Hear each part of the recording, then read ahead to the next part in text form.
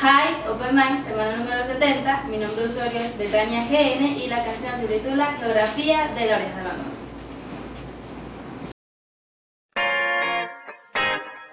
Me gustaría inventar un país contigo, para que las palabras como patria, porvenir, bandera, nación, frontera, raza o destino tuvieran algún sentido para mí. Y que limite al este con 1000 amigos, al sur de tus pasiones y al oeste con el mar, al norte con los secretos que nunca te digo, para gobernarlos de cerca si los quieres conquistar.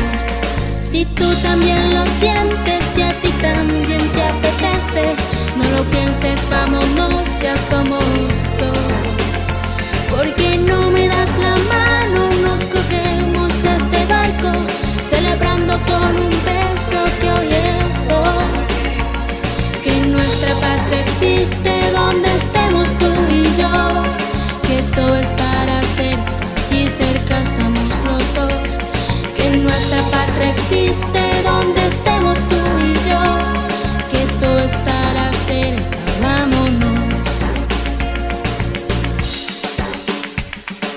Me encantaría que nuestro país tuviera un arsenal inmenso de caricias bajo el mar, para que al caer la noche yo encienda 2 velas, para invadirte por sorpresa la intimidad. 2 habitantes era el más pequeño del mundo, y sin embargo el más grande de todos los que yo vi. De veras te digo que el himno que escribo es sincero, habla de que hay tantos países como gente en cada país. Si tú también lo sientes, si a ti también te apetece, no lo pienses, vámonos, ya somos dos.